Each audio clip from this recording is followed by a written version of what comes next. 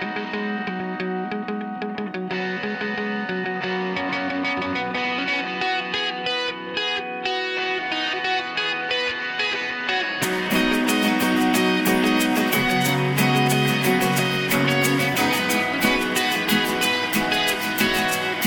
podcast is recorded live at FLW headquarters in Hopkins, Minnesota. I'm your host, Joe Opager. Now here's my co-host and good buddy, the wild man, Jody White. Hey folks, welcome to episode 9. Episode 9. That's pretty good. We're getting somewhere. Yeah, we're almost 2.5 months now we've been doing this. You want to talk about the weather? We usually do that about this time. I'm so sick of talking about the weather and traffic and blah. I mean, I might like talking about the weather if we had nice weather to talk about, but... Another beautiful day here in Minnesota with a high of 0 degrees. Yeah, I hear it's going to get up to like 17 tomorrow, though. Yeah, this weekend is supposed to get up in the teens. The weather online. The heat wave is coming. Here come the teens. But, yeah, traffic has been a nightmare. Commutes in and out of work have been a nightmare. And I think the only thing worse about it is hearing everybody talk about it. Because, I mean, it's the main topic of conversation at basically every one of my conversations that I've had over the last 3 days. But I'm sick of winter. I'm ready for Okeechobee. Only 57 more days. So what, you don't like talking about weather? No. Oh, man. See, I really like talking about weather. Okay. I think it's fun. As a fisherman, I'm very interested in weather. I feel like I have a big stake in it. I like to go outside. Definitely has an effect on I like fish. talking about weather. But yeah, I'm just sick of talking about bad weather, I guess. If it was beautiful and 85 degrees out, it'd be sweet, but it's not. It's 0. So yeah, I like sort of trashing weather professionals as well because, so many times have they said, oh, it's going to be 5-mile-an-hour wind, and what do you know, 3-footers out on Champlain, So besides the weather, what's been going on? You been keeping busy? Not really. No? Well, it is the off-season. It's pretty slow around FLW offices this time of year, but doing lots of random busy work, right? I mean, I wouldn't call it busy work, but media guides, we're updating their profile pages, getting fantasy fishing ready to go. That's kind of exciting. Yeah, I mean, we're doing work that's going to pay off. It's just not necessarily super fun to do right now. But right. I think we're going to get some good results from it at the end of things. We almost have a field list, or at least that's what they say. We almost have a field list. Yeah, there's a tentative list out there. I've seen it, but of course we can't release any of that information to the public yet. But it is coming soon. As crazy as that sounds, we're just a few weeks out from fantasy fishing. I know we're going to be taking we'll be back next week for episode 10, and then we're taking the holidays off. But when we're coming right back, that first week in January, we're launching it, and I think that podcast episode is going to be very fantasy fishing focused, right? Yeah, I imagine so. And talking about all the changes, I really like the changes we've made this year. Definitely, I think they're great. I think they're going to lend themselves to the person who likes to break down these tournaments a little bit more, who is maybe not just content just to pick a team, but wants to go into the strategy of it a little bit more. I think that's going to be fun. I'll let the cat out of the bag a little bit too. It's going to be open to everybody. It's no longer just a members only deal. So going back to the old style, and big changes are coming. I'm looking forward to it. But what else is going on? Not a whole lot. We've got a couple of news items we could go through. Would you like to take a stab at some of them? Yeah, let's talk some news. I saw a few stories come across the wire that may be of interest to our listeners. All right, well, I tell you what, if you've got one in mind, why don't you hit it? Okay, well, the first one was the new Lowrance deal, the college, what was it called? The Insight Genesis College Cup. Did you happen to see that? Yes, I did. Yeah, go ahead and tell everybody what it's about. Well, it was a little bit complex. Reading their press release. Yeah, it took me a few times to read it. But I had to really get into it and figure it out. But essentially, what it boils down to is Lowrance has given some pretty sweet incentives for people to share, or for college fishermen to share what they're doing with their sonar log with recordings. Their sonar is logs what it and said. stuff Yeah. like that.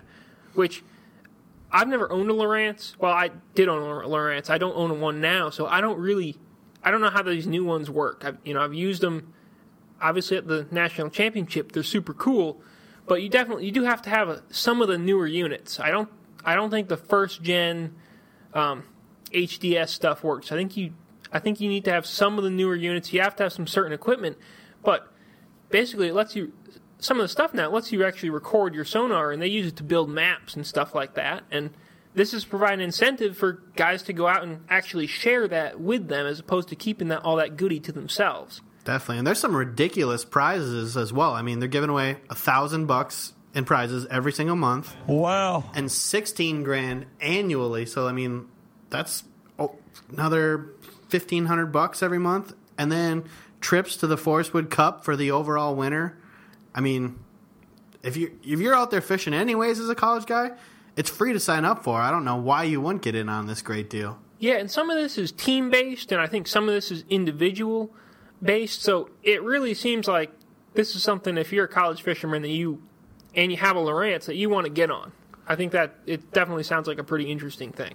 Definitely. Live Insight Genesis training webinars are going on right now throughout the end of the month, or throughout the month of December.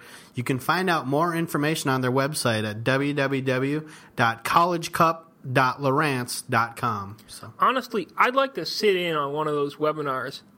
Yeah. Even though I don't have a Lowrance, I'd like to know, because you can do so many cool things with today's electronics, and you can learn some of that on your own, but it is amazing how much easier it gets when you have a true expert explain it to you. Yeah, absolutely. Whether it's a Mark Rose, whether it's whether it's a brand representative from Lowrance who actually knows this stuff, and they know it back to front, and it's really incredible. So I think that in itself is cool, that they're going to have an opportunity to do some of that live, because it's probably a lot easier to do that and learn than it is to read a manual and learn, I would think.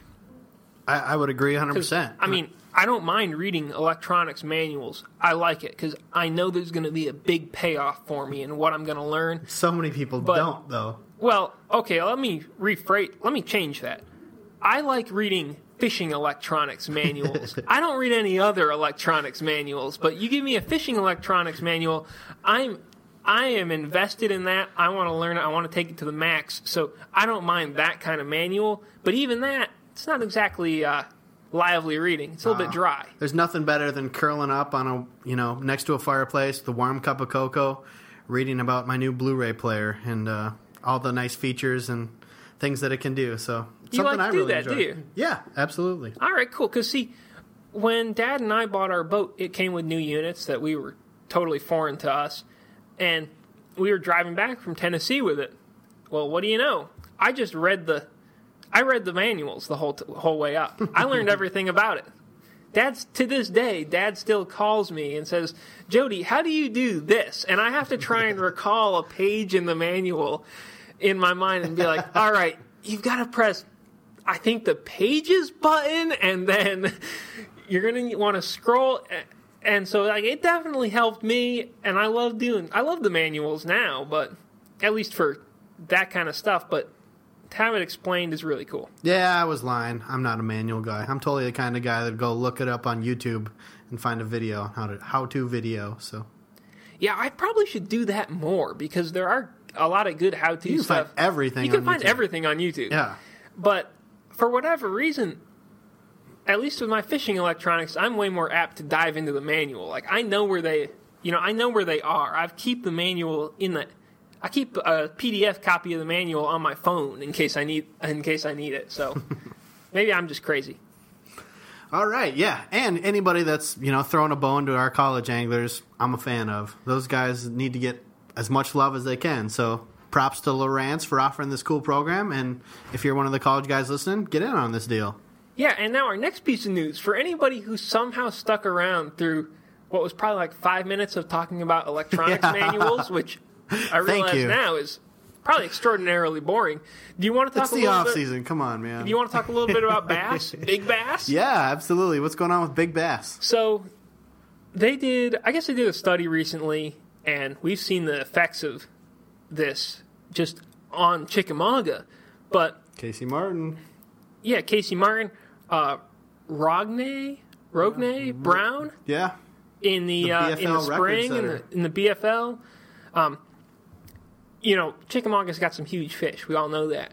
And apparently almost all of those huge fish are crosses between the Florida strain bass that they started putting in the lake like 10 years ago and the northern strain largemouth that were already in there. And you must be talking about the article that was in the Chattanooga, the Chattanooga newspaper, basically, out of...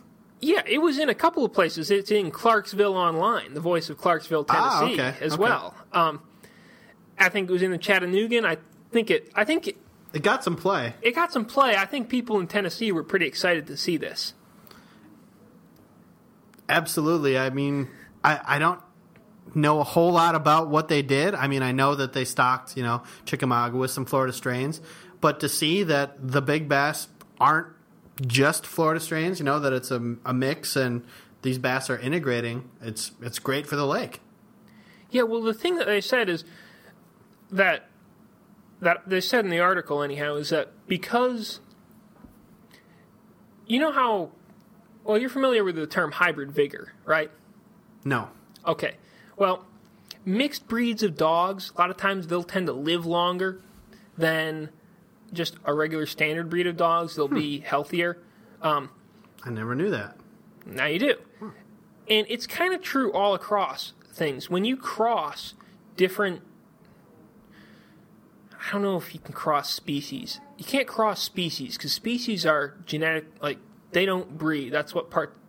When you cross different, I'll say breeds or strains, but when you cross things, their offspring actually typically are more fit to compete. They grow better, they get bigger, they live longer, they do all sorts of things better than the pure breed. And that's kind of what's happening on Chickamauga and maybe even other places. They stocked Florida strain bass on the south end of Kentucky Lake, and maybe we're going to see that happen on Kentucky Lake. I'm guessing they put Florida strain bass in Guntersville. Again, I don't know this. I want to look it up now and find out. I did some minimal research and didn't find anything that said, oh, they're in Guntersville too, but I would guess that that's a big reason why you're seeing, such big fish out of Chickamauga and other places too, which is really cool. Definitely. Great news for Lake Chickamauga fans. I mean, I know they've been doing it for more than 10 years, but we're finally just now starting to see some of the results, and it's great. Yeah, for sure. I like talking about this kind of stuff. I was gonna be a fisheries biologist, and then I found out that I couldn't do math. But the other thing that they talked about in the article was how I think in 2005 maybe there had been a really exceptional spawn. Maybe it was 2003 on Chickamauga, and that all coupled with that Chickamauga's got more grass in it now, that it might not be that the reason we've got so many more fish and so many more big fish in Chickamauga, it might not be all that they're a mix. It might be also that they are just, there's a coincidence of ideal conditions right now. Sure. So I think that's cool that there's never any sure thing in science. Well, there are sure things in science, but in this compressed time period, there's not a sure thing like that, and I think that's pretty cool. Definitely. Any other stories going on? I'm pretty sure all of our listeners are asleep now, but wake up! We got some cool stuff coming. Well, not really. I don't really. I mean, I guess people could be asleep, but the last two things were very interesting to me. I think the next thing we've got is that in the future, there might be a chance for you to buy a piece of Ranger, or, well, not Ranger, but Platinum Equity, which is all of the different boat brands that are tied up with Ranger. Champion, Ranger, Stratus, Triton. Yeah, I thought that was pretty cool. I thought that was actually just a positive story for fishing in general to me, because it tells me, and the story was, Bass Fan put it up, and the story was actually on TradeOnlyToday.com. where they had the full article. I thought it was kind of a positive thing because apparently this company is doing well enough. It's got good enough indicators that people could want to buy it or buy into it.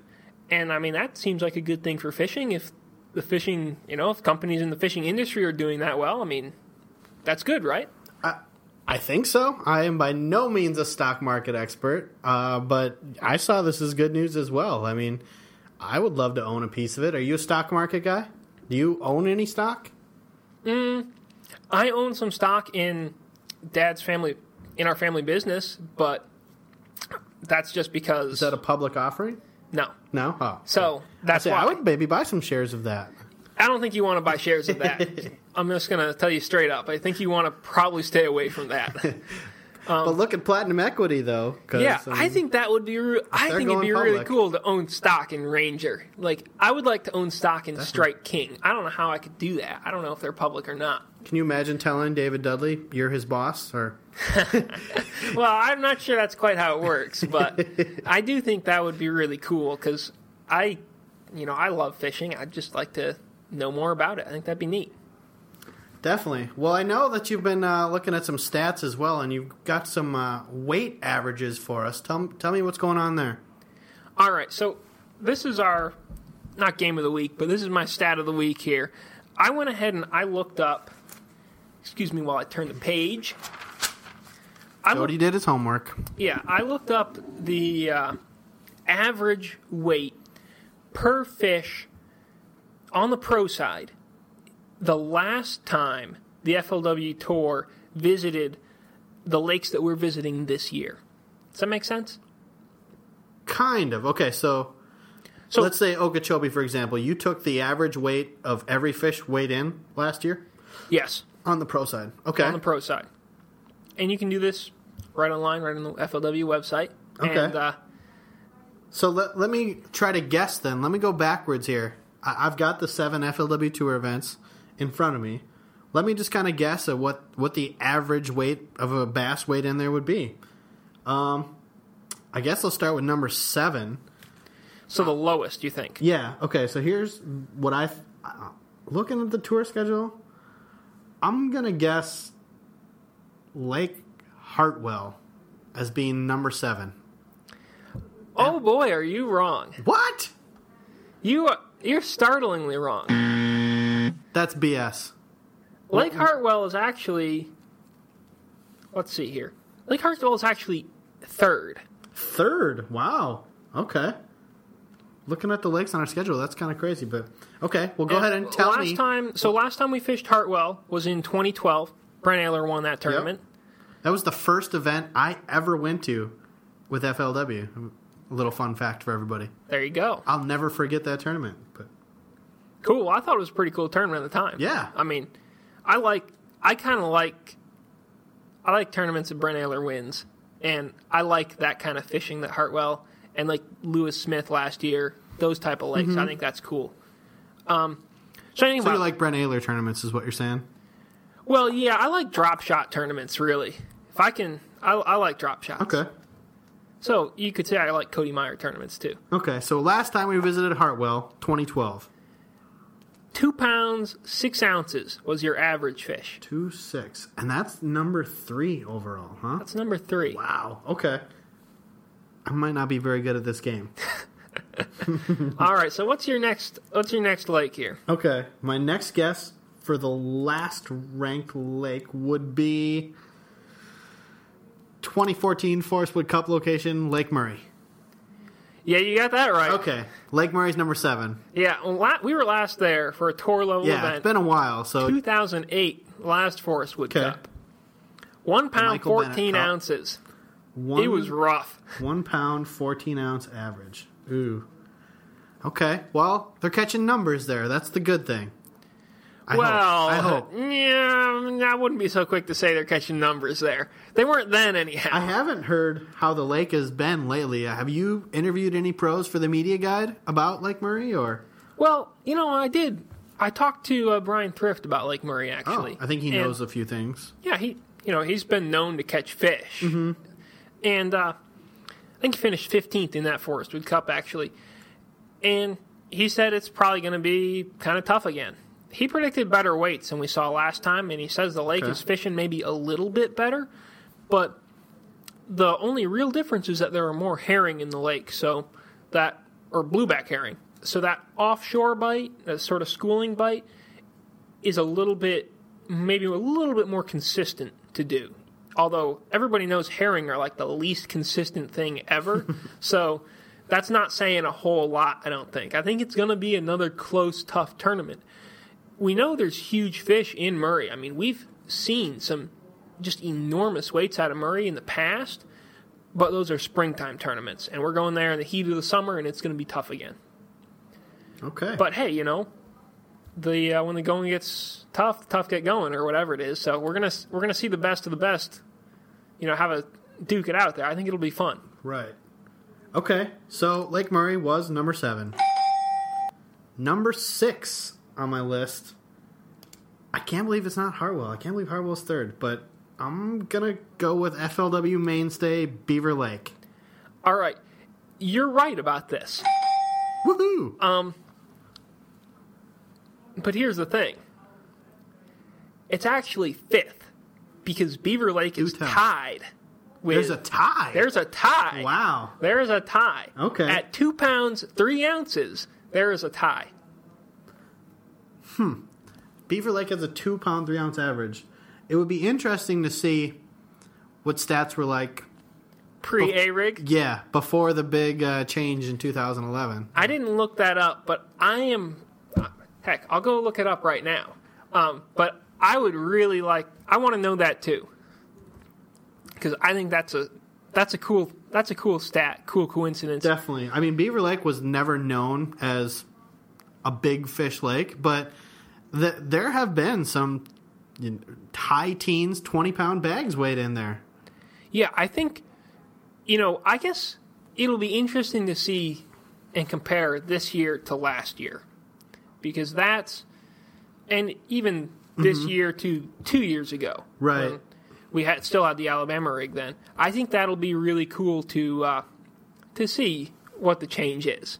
Yeah, 2 years ago was when Dudley won it with his homemade modified rig that he was throwing. But well, yeah, and he threw a wacky rig on the last day, which was actually pretty key in letting him catch fish out of trees that he had to dunk his head in the water in for. So, what do you think Beaver's tied with? That's what I want to know. Okay, so Beaver's tied for 5th. Well, I mean, when I wrote this list out, the next 4 lakes that are on our list are considered pretty good lakes. But I had Sam Rayburn Reservoir ranked as number 4. But you're saying it could be tied. Is it Sam Rayburn? It is. Wow. I'm shocked. I'm shocked you got that right, because the last time we went to Sam Rayburn, it was 10XD Phil time. Marks. Phil Marks blew everybody out of the water. I thought, there's no way he's going to pick Sam Rayburn to be tied with Beaver Lake. Well, and you just did. The thing was, with Rayburn, I mean, Phil Marks did blow him out of the water, but not everybody was. I mean, there were a lot of smaller stringers weighed in, and there were some guys that didn't weigh in limits. Yeah, I mean, the Jacob Wheeler said this to me about Rayburn, is that it's like Okeechobee, where it can be hard to catch 4-pounders across the board, even though there are huge fish in there, and you can make that up with, a 6 or a 7-pounder just on any cast. You never know, but it's hard to get that just big quality consistency that you see on some other lakes. And I'm sure going forward, you might be able to use that information. Okay. So Rayburn is tied for 5th. That's kind of shocking to me. So then we're down to our final 4 lakes, basically. We know Lake Hartwell is 3rd. Yes, we do. I'm going to guess Pickwick Lake is number 4. No. What? Okay, in 2011, which that is pre-Alabama rig for Beaver Lake. Yes. 2011 was the first year that it was really affected there. Actually, Wait. I mean, no. The end of the 2011 season was when the Alabama Rig Yeah, debuted. So Beaver Lake would have 2011 been Beaver Lake pre- event is pre-Alabama Rig. That was Thrift, right? Thrift won that event, I believe. Maybe I can click on the event. 2 pounds, 2 Okay. ounces. Only an ounce difference. Wow. It's pretty incredible. Yeah, so I guess, I mean, it I didn't kind of want to affect go it. back and look at some more Beaver Lake now. I wonder if maybe Beaver Lake, it's an easy place. Maybe not an easy place, but it's a good place to catch 10 pounds or like 9 pounds, but it's not a good place to catch, 15, 16 pounds. Maybe it's that kind of lake. But anyhow, what were we on? You just said Pickwick, right? Yeah, I had guessed Pickwick is number 4, and you said I was wrong. Yeah, you were wrong. Kentucky Lake?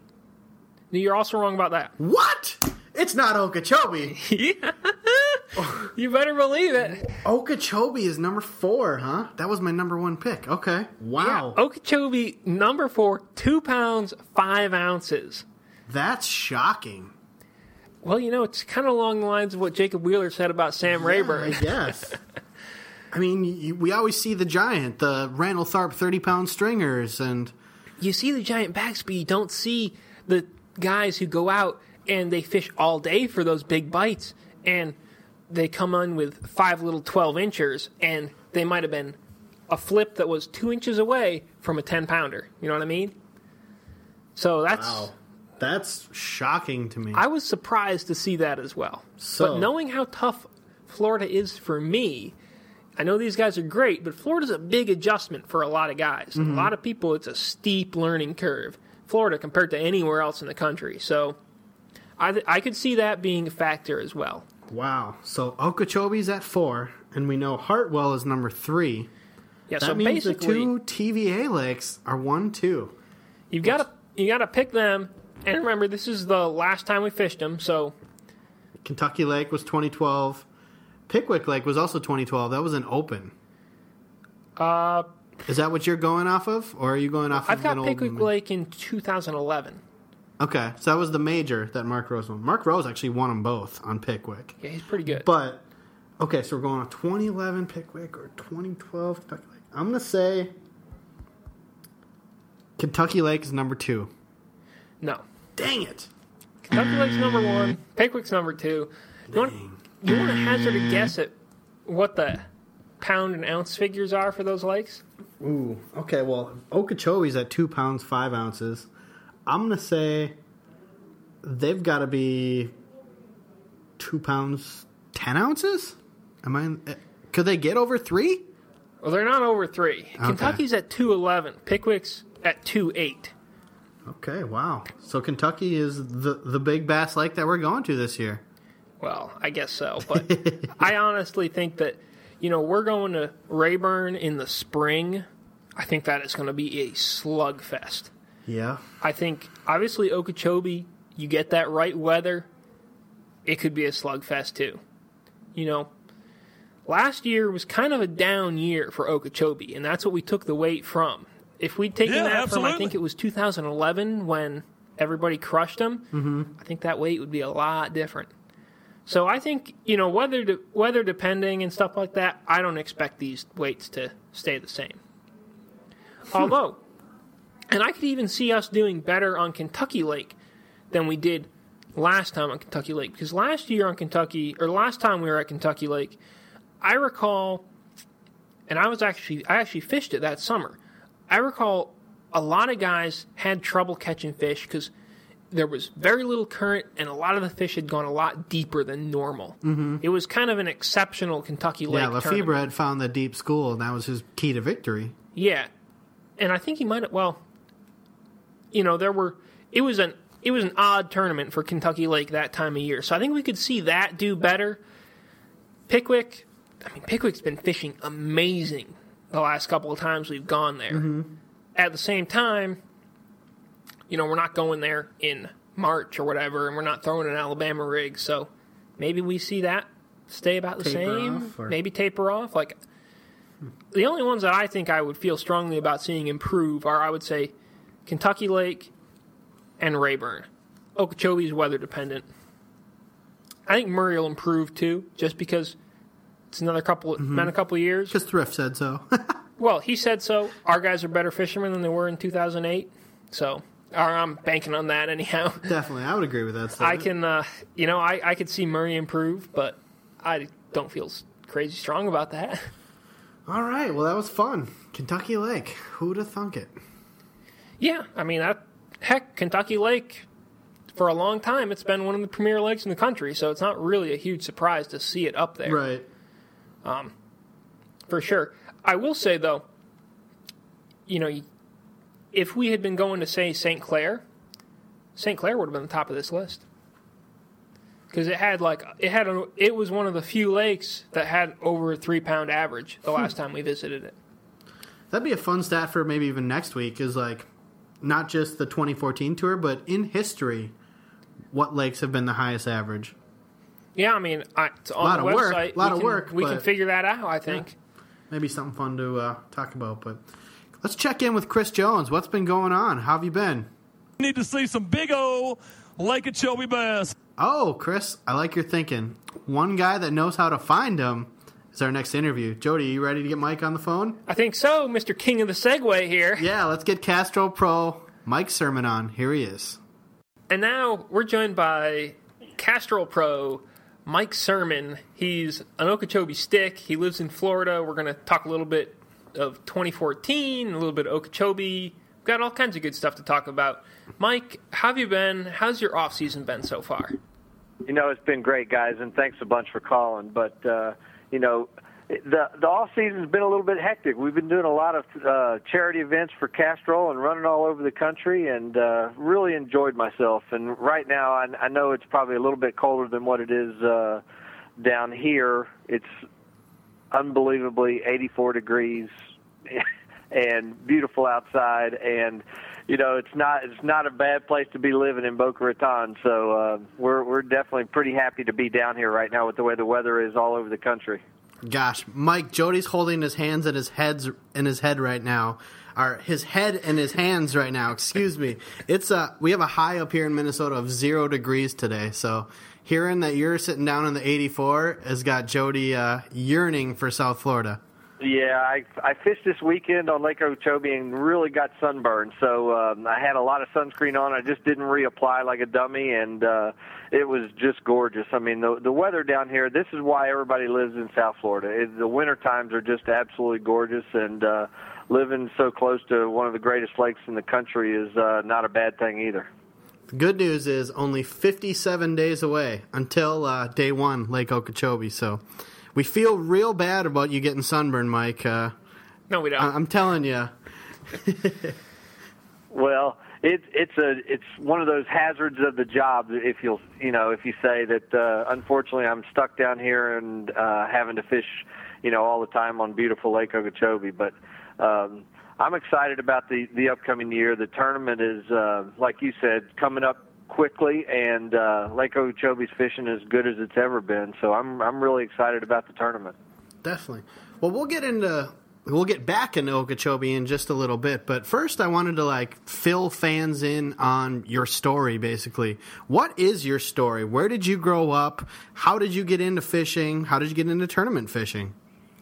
Well, I grew up in Houston, Texas, and grew up with a father that was a really avid fisherman, and mainly saltwater fishing because I lived so close to the coast, and did a lot of trout and red fishing. And we did fish for bass. We fished at Toledo Bend and Rayburn and Lake Conroe, some too. But being so close to the saltwater, I mainly fished saltwater. But I fished every Saturday and Sunday with my dad all the way through high school, and just was, just loved the the fishing aspect of it. But then what really got me excited was when I graduated from Texas A&M with an engineering degree, and I got offered to come to beautiful Boca Raton, Florida, which was close to Lake Okeechobee and close to the coast and everything. And I kind of got started fishing some bass club events and did real well in some bass club events, and slowly started going into some money tournaments, and one thing led to another, and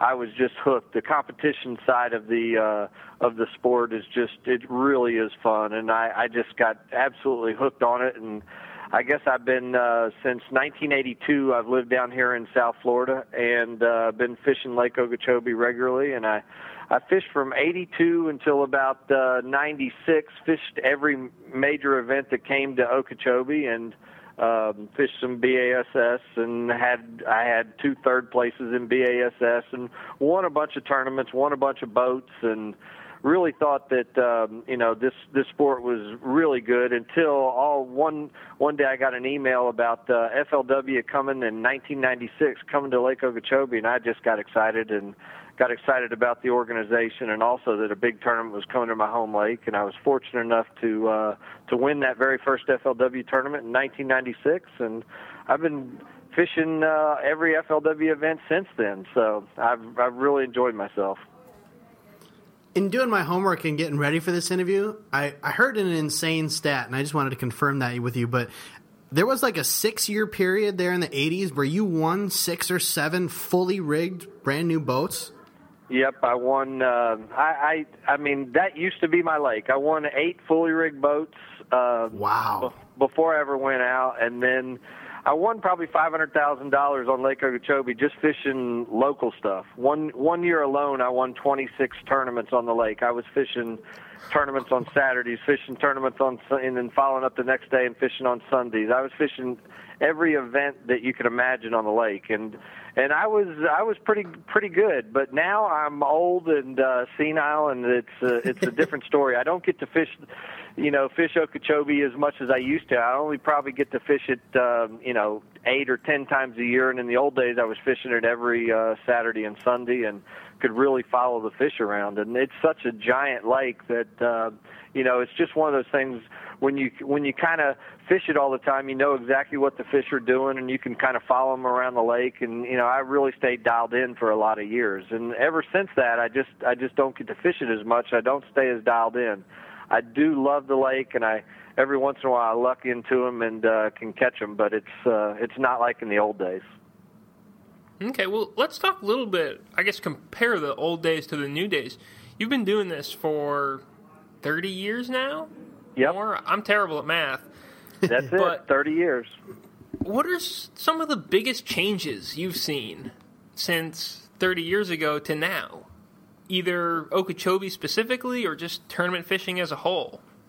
Well, for one, the competition has made everybody a lot better. So that's one of the things. The fishermen now, even starting out at the young age, of 12 years old and 13, 14, 15-year-old kids, these kids have more knowledge than we ever had. We did everything by experimenting. And the reason why I was so successful back in the old days was because a technique came out called flipping and pitching that there just really wasn't a whole lot of people doing way back then. And even more than that, I got very fortunate and was experimenting one day and got a saltwater weight to try to get down into some heavy cover. And we didn't even have bullet weights or whatever that were 1 ounce. Now we have 2 ounce or whatever, but we didn't have 1 ounce. We had like half-ounce weights or whatever. So that was a heavy weight. You really couldn't get down the cover, so nobody fished in the cover like that. So I got a saltwater weight and kind of got into some heavy cover and caught some big fish, and I was like, man, I really got intrigued. And then I started experimenting, trying to figure out different ways to get in there. And I owned a company called Gambler Worms, which is still around. I don't own it anymore. I've sold it. But I had a partner, Russ Bringer, and myself that he was a big flipper also. And we just experimented, and we started building weights ourselves that could get down into the cover. And the reason why I won so many tournaments was there was nobody else doing it. Nowadays, it's almost everybody does it, and it's just a lot more difficult to to beat the competition because everybody's doing it. But in the old days, everybody would cast to the edge. I could go right behind people. They didn't really know what I was doing, and I could be flipping way back in the cover and catching just giant fish. And so it was kind of like I had an advantage that a lot of people didn't know about. And it slowly got out what we were doing, and it slowly evolved, and now it's evolved into there's guys, like I said, using 2 ounce weights and everything else, and the guys, just all the equipment's gotten better. In the old days, we used a giant, a rod that was so heavy it was ridiculous. That big handle, big broomstick rod, if you will, that it was the only thing you could get the power to get out of it, and it wore you out, by the end of the day's fishing. But that was what we needed, and now all the rods and reels and everything are better. We've got light rods that got more power than the old big broomsticks that we had in the old days, and so and just everything has evolved, and it just made fishing a lot better, if you will, because you can get to fish that we never used to be able to even get to. So we're talking to the inventor of punching right now, almost. I'm floored. I don't know that I was the inventor, but I was definitely one of the first ones to do it. We had heard about flipping out in California, but it really wasn't. They were flipping jigs and things like that, but you just couldn't get a jig into the cover and things that we could get into. And like I said, I owned Gambler Worms, and we designed a bait called a crawdaddy that was a big crawfish imitator with big claws on it, but it was made a certain way that would go in and out of the cover really good. And that one bait is what I probably won, 80 or 90% of all the tournaments that I won was on that one bait. And it was just a technique that nobody else was doing, and it was a lot of fun for an awful lot of years. That is so cool that you could be the guy who had the silver bullet, sort of, that you figured that out and other people hadn't. That's amazing to me. Changed the game. Yeah, that's so cool. Well, Mike, you mentioned Okeechobee has got so many giants, and it was, the way that we really figured it out the very first time was there was a lot of hyacinths and things, and it was blowing 25 mile an hour, and you couldn't really move your boat anymore. We didn't have power poles. We didn't have all that stuff, and our trolling motors weren't near as strong, and all you could kind of do was just you blew around when it blew that hard with the wind, and you could blow up into some of these hyacinth mats, and then the boat would at least stop. And then you just, you'd say, well, God, if I could get down in there, surely there's fish down in there. And we would do everything we can with our little quarter-ounce weights and, whatever. We even experimented putting 2 and 3 weights on at a time and trying to use a toothpick and pegging them and did different things. And finally we started experimenting with, like I said, with the saltwater weights, and that changed everything. And the light bulb kind of went off, and we were off and running. Mike, you mentioned some of the younger guys coming up and sort of the next generation. I know your son, Matt, fished as a co-angler at Okeechobee last year and actually had a pretty respectable showing. I believe he took 30th. But how good of a stick is he, and does he have any plans of, our aspirations of becoming a bass fishing pro? He definitely does, and he is a great kid, and he just is addicted like his dad was at his age, and he definitely would love to do it full time. But just like I did, I told him that the best thing to do is get an education, which he did. He just graduated from University of Central Florida, and then get a good job, and then just start doing it on weekends and trying to, evolve your craft and get better and better. And then if you ever want to go out and try to do it, like I did, you can do it, but you've got something to fall back on. But he really is a good fisherman, and he like his dad, he loves to flip and pitch, and he got a big bite in the FLW tournament last year. I think he caught one that was like 813 or something like that, and it was a giant. He caught it flipping with a big Gambler crawdaddy and a 1 ounce weight, so he was really excited. But he really is a good fisherman, and he is definitely addicted. And if he had the opportunity to go out there full time, he would be there in a heartbeat. Very cool. I want to ask a little bit about Gambler, just because I feel like probably 2 out of 3, maybe more, of the Florida BFLs and the Okeechobee BFLs that I do when I call somebody and say, well, how did you catch your fish? It seems like I don't think there's any part of the country that has like a more dominant bait company than Gambler is in Florida.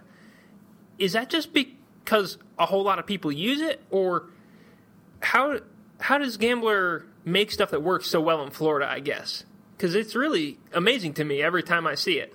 Yeah, to be honest with you, it started out with my partner and I, and just trying to experiment and we got a lot of really top-notch local Florida fishermen that were our friends, and we did it not as a business almost, just as it was a hobby. We all had jobs, and everybody would come over, and we said we ought to make a bait that would do this, and we just made baits that were really good in grass, and that's what Lake Okeechobee is, and that's what mainly most of Florida is. And so our baits kind of took off because a lot of the baits that were out on the market back 30 years ago were terrible in grass. Ribbon-tail worms, would wrap around grass immediately. The standard worm that was out there. Our worm, we had a ribbon-tail worm that we beefed up the tail so it was thicker, and it made it go through grass better. And then we started with a paddle-tail worm, and we started with a flapping shad, and we made baits that really worked. And it just kind of evolved. We had a lot of the top fishermen in Florida, that were our friends that were using the baits, and so word kind of spread, and it's been a company that's just dominated for years and years, and it just kind of evolved. And unfortunately, my partner Russ Bringer died of pancreatic cancer about 5 years ago, and we sold the company after he passed away. And the guy that bought it, his name's Val Osinski, and he's taken the company even on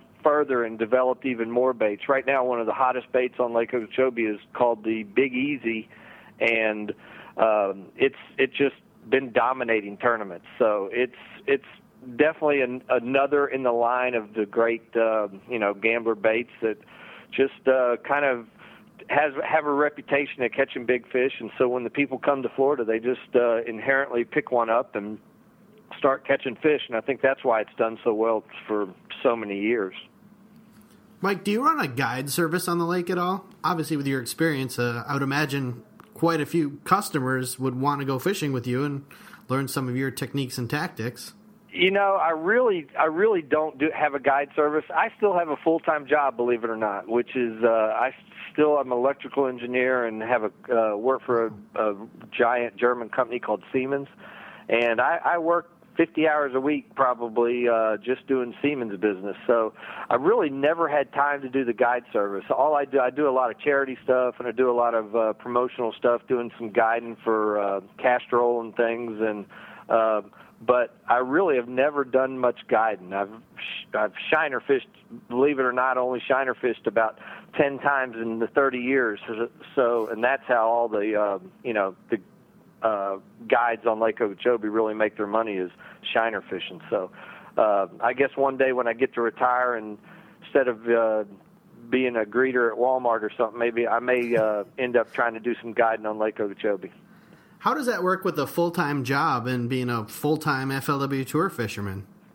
It's not easy. Let's put it that way, and it's difficult at times for my psyche, because I've always thought that I could get out there if I had the time to get out and compete with the guys, that I could be as good as the other guys. The reality is, working like I do, a lot of times I don't get the full amount of practice, or I'll be driving, at midnight trying to get to the next event, and I've done no pre-practice, I've done no map studying. I really just don't have time to do a lot of that, and that has definitely hurt me over the years.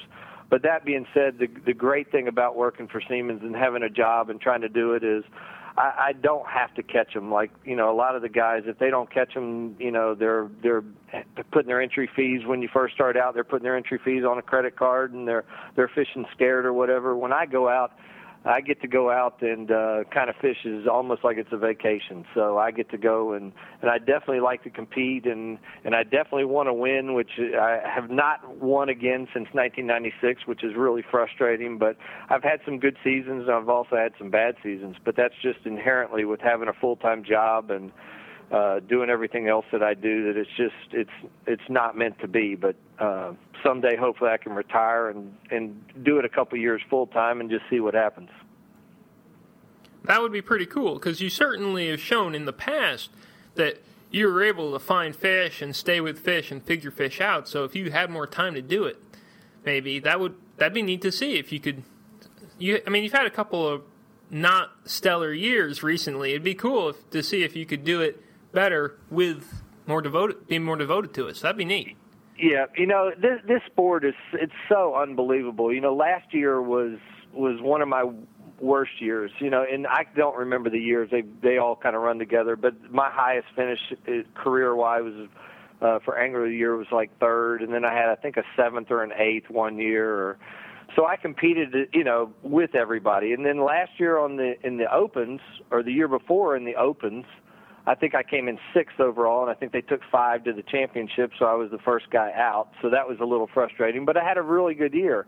And then last year, that's the problem with this sport. When you're only fishing 6 tournaments, you can have a bad tournament or two, and in 6 tournaments, you can't make it up. So last year was one of my worst years. So it goes in cycles. Hopefully, I need a good start at Lake Okeechobee, and hopefully that will just kind of keep me rolling for, throughout this year, and I'll have a lot better year.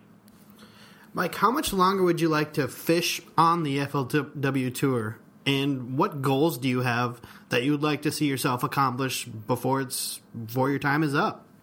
Well, my goals are, maybe not like a lot of the other guys. My main goal is I would love to win another tournament, just so that I can say that, I wasn't a one-time wonder or whatever. And I would just like to be more consistent. I think that, I would love to fish for another 10 years or whatever at least. And if I have the opportunity to make some championships and do whatever, I'd love to win one, but that's really not a goal. My goal anymore is really just to be more consistent and then hopefully win another tournament or two. And, I'm so fortunate to have such a great sponsor in Castrol, and they just take such great care of us. And, I get to do so many really, really just awesome things. I just got done doing a Wounded Warrior tournament a few weeks ago that Castrol sent me to, and I get to do some things that I would have never got to do had I not had the relationship with Castrol. And so my goals have changed a little bit. I've definitely evolved into, I would love to do, as many of those kind of benefit things. And I definitely want to catch fish on the tour, don't get me wrong, but I really enjoy, doing a lot of the benefit things and things that Castrol allows me to do. Very cool. Now, a couple weeks ago, I got you on the phone and talked to you about Okeechobee for the 2014 media guide. And I was hoping that now you could, I guess, talk to our listeners a little bit about how Okeechobee is going to fish this year, if it's changed at all the last year since we've been there and stuff like that. Because when I talked to you about it, I felt like you explained everything really well, and you could tell that you were really knowledgeable about the lake. And I know you've been there recently. Mm-hmm. Yep. The lake's as good as it's ever been. And, what happens in January 1st of February when FLW rolls in town every year, that's when the lake's at its most vulnerable. And by that I mean, it's 84 degrees. It's the middle of December right now. And that's essentially, what these fish are used to year round. Well, in January and February, we always seem to get 1 or 2 severe cold fronts. And then they don't last long. They only last a couple days, and the temperatures may drop down into the 40s or every once in a while even into the 30s. And when that hits, it just makes those fish go into shock. They're just like all the Florida residents. We know that it's going to be 84 in a couple days, and so when it's 40 degrees, we don't go outside. Well, it's the same thing with the fish. When it's 40 degrees, they don't come out to play very much. And so what happens is if we get, a beautiful week of weather like we did a couple years ago, you would just see massive catches. Just, I think 3 years ago I had 20 pounds the first day and I was in 50th place. So, and then I followed that up with 24 pounds and I think I ended up all the way in 21st place. So 44 pounds, I ended up in 21st place. So, Jeez. You could see that again. But what happened that year was we just had stable, 80-something degree weather the entire week, and the fish just went crazy, and that's really pretty normal. But if we were to get a severe cold front, you will see the weights go down. You won't see, somebody will have a chance at catching a 100-pound bag for the week, but you won't see 50 places catching 20 pounds. You'll see, the top 10 will have 20 pounds, and then it'll slowly drop off. But it just all depends on our weather. I mean, the fish are there. The lake is fishing really good. It's about a foot higher than what we fished it last year. It's the lake level is 14.6 last year, and we fished it about 13.6 last year. And what that extra foot does is it just pushes fish further back inside, and it opens up some places that you weren't able to get to last year. But all in all, the lake's fishing really good, and you can really win anywhere around the lake, which is pretty awesome. There's years when one side's fishing better or one side's not quite as good or whatever the deal is. But this year, the lake level's really good, and the fishing's good. Pretty much 360 around the lake. So I'm thinking the boats are going to spread out a little bit more, and if we get the weather right, it could really be an unbelievable tournament. Okay. Mike, what are your thoughts on some of the rule changes that FLW implemented for 2014? Obviously, we've got the No More Alabama rig and the new social media rules that allow anglers to keep fans updated. Any thoughts on those? I like the change. I really do. I'm kind of old school in the fact that when the Alabama rig came out, I was all excited about it and really wanted to try to learn as much as I could about it. Mm-hmm. And what I found out about it, in my mind, was that it really was just kind of a cast and reel rig, and if you cast it and threw it and reeled it enough, you were going to catch fish with it. And it almost, to me, it took a lot of the thought about using other lures and other techniques and a lot of things just out of the the pros' hand, and it kind of made everybody pretty much forced to fish the Alabama rig, and I just didn't like it. So I am definitely excited about what FLW did. I think it was the right decision. It's gonna. I'm not saying that that there's not going to be new techniques that come out that are going to be just as good as the Alabama rig or whatever. But I just think that it's gonna kind of open the playing field back up again, where you can use any bait at any time, and you're not kind of forced to throw the the Alabama rig. So I'm definitely excited about that. Cool. I mean, that's fair. We've got one email question from a listener, from Blake Dennis. Kind of answered it, but I mean, maybe he's got we kind of went over advice, it, but maybe we've got something more specific to it or something. Yeah. But he says, what advice do you have for aspiring tournament anglers? Blake, that's a great question, and what I would say is, if you're going to be an aspiring tournament angler, for one, the Bass Club system anymore, the Federation and whatever, those guys, there's a lot of really, really good fishermen that you can learn and kind of hone your craft a little bit, and then start out and fish some BFLs and Everstarts and fish as a co-angler in the back of the boat. With some touring pros or whatever. There's a lot of different avenues now to get started. But, the key to me is time on the water. And the more you can fish with different people and learn different techniques. I know one of the biggest problems that I had, I was a Florida guy. All I knew was grass. And it took me a lot of years when I left Florida to even figure out how you catch one.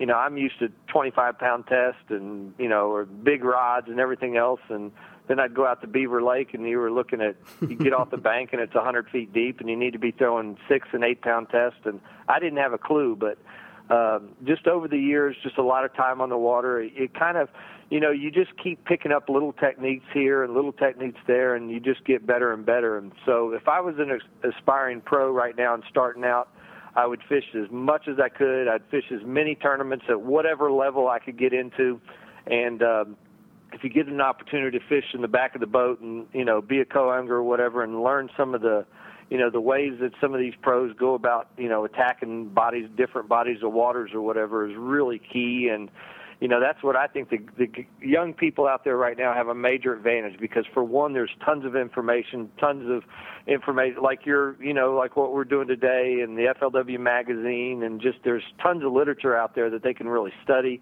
But then, more than anything, it's actual time on the water and fishing with different people. And I think if the sky's the limit right now. If somebody wants to be a pro fisherman in 5 years, the opportunity is definitely out there. Cool. And then my last question, I guess, is you've got a charity tournament of some sort coming up, I think, near the end of January. I was wondering if you could go into a little more detail about that. Sort of plug it for us. Let us know what's going on. Oh, I appreciate it. Yeah, I definitely do. I've got a good friend, Channing Crowder, who was a standout at linebacker at University of Florida, and we won't hold that against him. But he was a Dolphin anyway, too, right? Then he was captain of the Miami Dolphins, yeah. and just a super guy. And he's got a radio talk show down here on 560 WQAM, and he's just an avid fisherman. He just absolutely loves it. And we were talking, and he's a huge supporter of the Boys and Girls Club. And one thing led to another, and he's like, "Why don't we hold a tournament and a fishing tournament?" And so we just started brainstorming, and he figured if he could get his Dolphin buddies together and I could get a bunch of FLW pros, maybe we could raise a bunch of money for the Boys and Girls Club. And we've got a really neat event coming up. It's January 31st.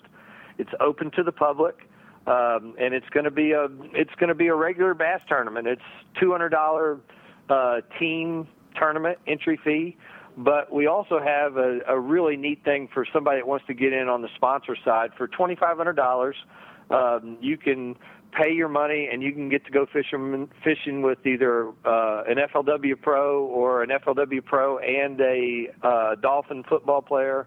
And it's going to be a lot of money, and we've got a lot of great sponsors right now. And that's one thing I got to say. I've called a bunch of my friends on tour and said, hey, I need 25 guys to come down here and help us, with this event and whatever. And these guys just open up their time, and it's great. So we've got some really, really great fishermen. We've got Randall Tharp and Clark Winlet and David Dudley and Daryl Robertson, Chad Grigsby, Dave Lefebvre. I mean, the list goes on and on about the guys that are coming down. And so it's going to be a neat thing for some of these guys that are trying to fish with an FLW pro, but even more than that, to get to fish with, my wife.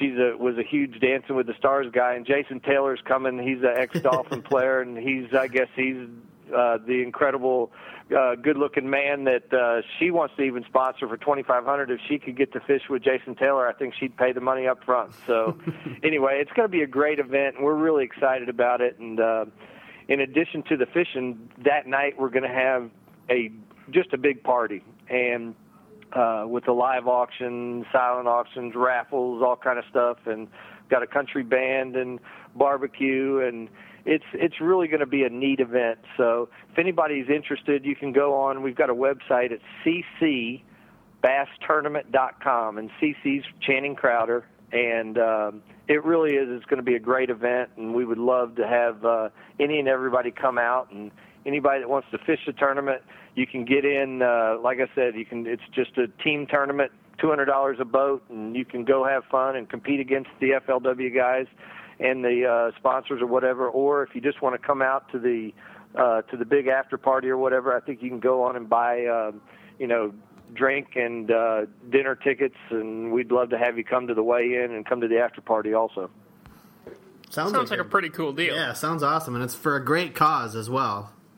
It really is. The Boys and Girls Club, I think in Broward County alone, there's between 12 and 13,000 kids that they service, and it's going to be a really fun day. And then the next day on Saturday, we're going to have a local thing for the kids. I've got a bunch of my buddies are staying over, and we're going to take the kids to, there's a park, C.B. Smith Park, and we've got them all rods and reels and that have been donated by some of our sponsors, and some fishing tackle and a bunch of things. So each kid will get a rod and reel, and they can stand around and talk to some FLW guys and maybe catch some fish in the lakes there at the park, and just have a good time and have a little barbecue for them too. So it really is a great thing. We're raising a bunch of money, but we're also going to get to have a little fun with the kids also. Sounds fantastic. If you're in South Florida, you know where you need to be on January 31st, it sounds like. It'd definitely be fun, and we'd love to have everybody come out. And like I said, even if you can't fish in the tournament or whatever, come to the party. It'll be a great time, and get to hang out with a bunch of FLW pros and see the boats and things, but also with Channing and all his Dolphin buddies. Yeah, that sounds like a very cool deal. Joe, do you have any final questions or anything before we wrap this up? No questions. I just wanted to thank Mike for coming on and being such a great guest. I mean, here we are almost 35 minutes in, and it felt like we just started. So thanks for coming on, Mike. You were great. Well, I appreciate it, and thanks for having me, and I look forward to, doing this again someday with you guys. Hopefully it'll be after I win a tournament. Hey, we like it. Yeah, we'll keep our eye on Okeechobee. Thank you for coming on. Best of luck in 2014. Thanks a bunch, guys, and thanks for having me. You bet. All right, take it easy. Take care. So, Joe, I loved that interview because I got him on the phone a couple weeks ago and talked about Okeechobee with him, and I just really enjoyed talking to him. Like, he's just a nice guy to talk to. Definitely. He's a good talker. So I was excited for it. I think it turned out really well. Did you have any high points of the interview? I thought the whole thing was good. He just seemed like a genuinely nice guy. I hate to rip off, a phrase from the great Matthew Berry, the host of Fantasy Focus podcast on ESPN, but that was the definitive Mike Sherman interview right there. I don't know if there's been a better Mike Sherman interview. Oh, for sure. It was, without a doubt, the definitive Mike Sherman interview. I mean, we learned that he invented punching. Yeah. We got to hear about Gambler. We got to hear about how he won literally everything on Okeechobee for a period of time. 8 fully rigged boats. Can you imagine? That is insane. I don't know if I'm struggling to think of somebody that I know who's had a more dominant stretch, or that I know of who's had a more dominant stretch on a body of water. Definitely. Dave Wolak had a stretch on Candlewood Reservoir in Connecticut where he did absolutely insane work. But I don't know if it was for as long, and I certainly wasn't fishing as many tournaments as Mike did. And you could argue Christie on Grand, but he doesn't have the longevity that Mike does. I mean, Mike did it for 20 years. He's still doing it. Yeah, and I mean, there's probably somebody out west who I don't know of, but it seems like that's just incredible to me. And the fact that he was a guy who started punching and flipping 1 ounce plus weights is just so cool, because I can when I get on a good pattern and that light bulb goes on, I'm like, oh, this might work. That's great. He got on a whole new technique with that, and his light bulb went on, and he started just crushing them. I can't imagine how cool that had to have been when he sort of figured that out and had that breakthrough. Goes on. I thought it was crazy that I had no idea he still has a full-time engineering job. I mean, he works 50 hours a week. Like, that's pretty crazy to me. He's a top FLW Tour pro. He's been around, been doing this for 20, 30 years now. Yeah, for him to be able to balance both of those things. And, he said himself, but recently he hasn't had the greatest years on the tour. But for him just to be able to do those two things at the same time and maintain some semblance of work-life balance is really pretty incredible, because most of the guys who are fishing 6 full tournaments someplace else where they have to travel a bunch are doing that either full-time or their other job. There's not a lot of full-time jobs that will allow you to do that. Part-time job. It's something that they do on the weekends when they have a chance or something.